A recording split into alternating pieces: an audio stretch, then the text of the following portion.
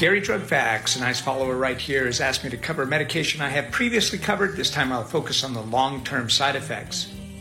This medication has over 60 negative side effects, according to the Mayo Clinic and also the manufacturer.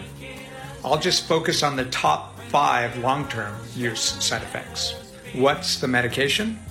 Sertraline. This is a selective serotonin uptake inhibitor, SSRI, for mood disorders and to treat depression, anxiety attacks, OCD or obsessive compulsive disorder.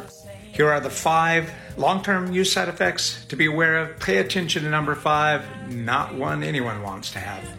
Gastrointestinal issues, sleep disorders, weight changes, agitation, and number 5, sexual dysfunction, complete loss of libido in some cases. Shortcast Club.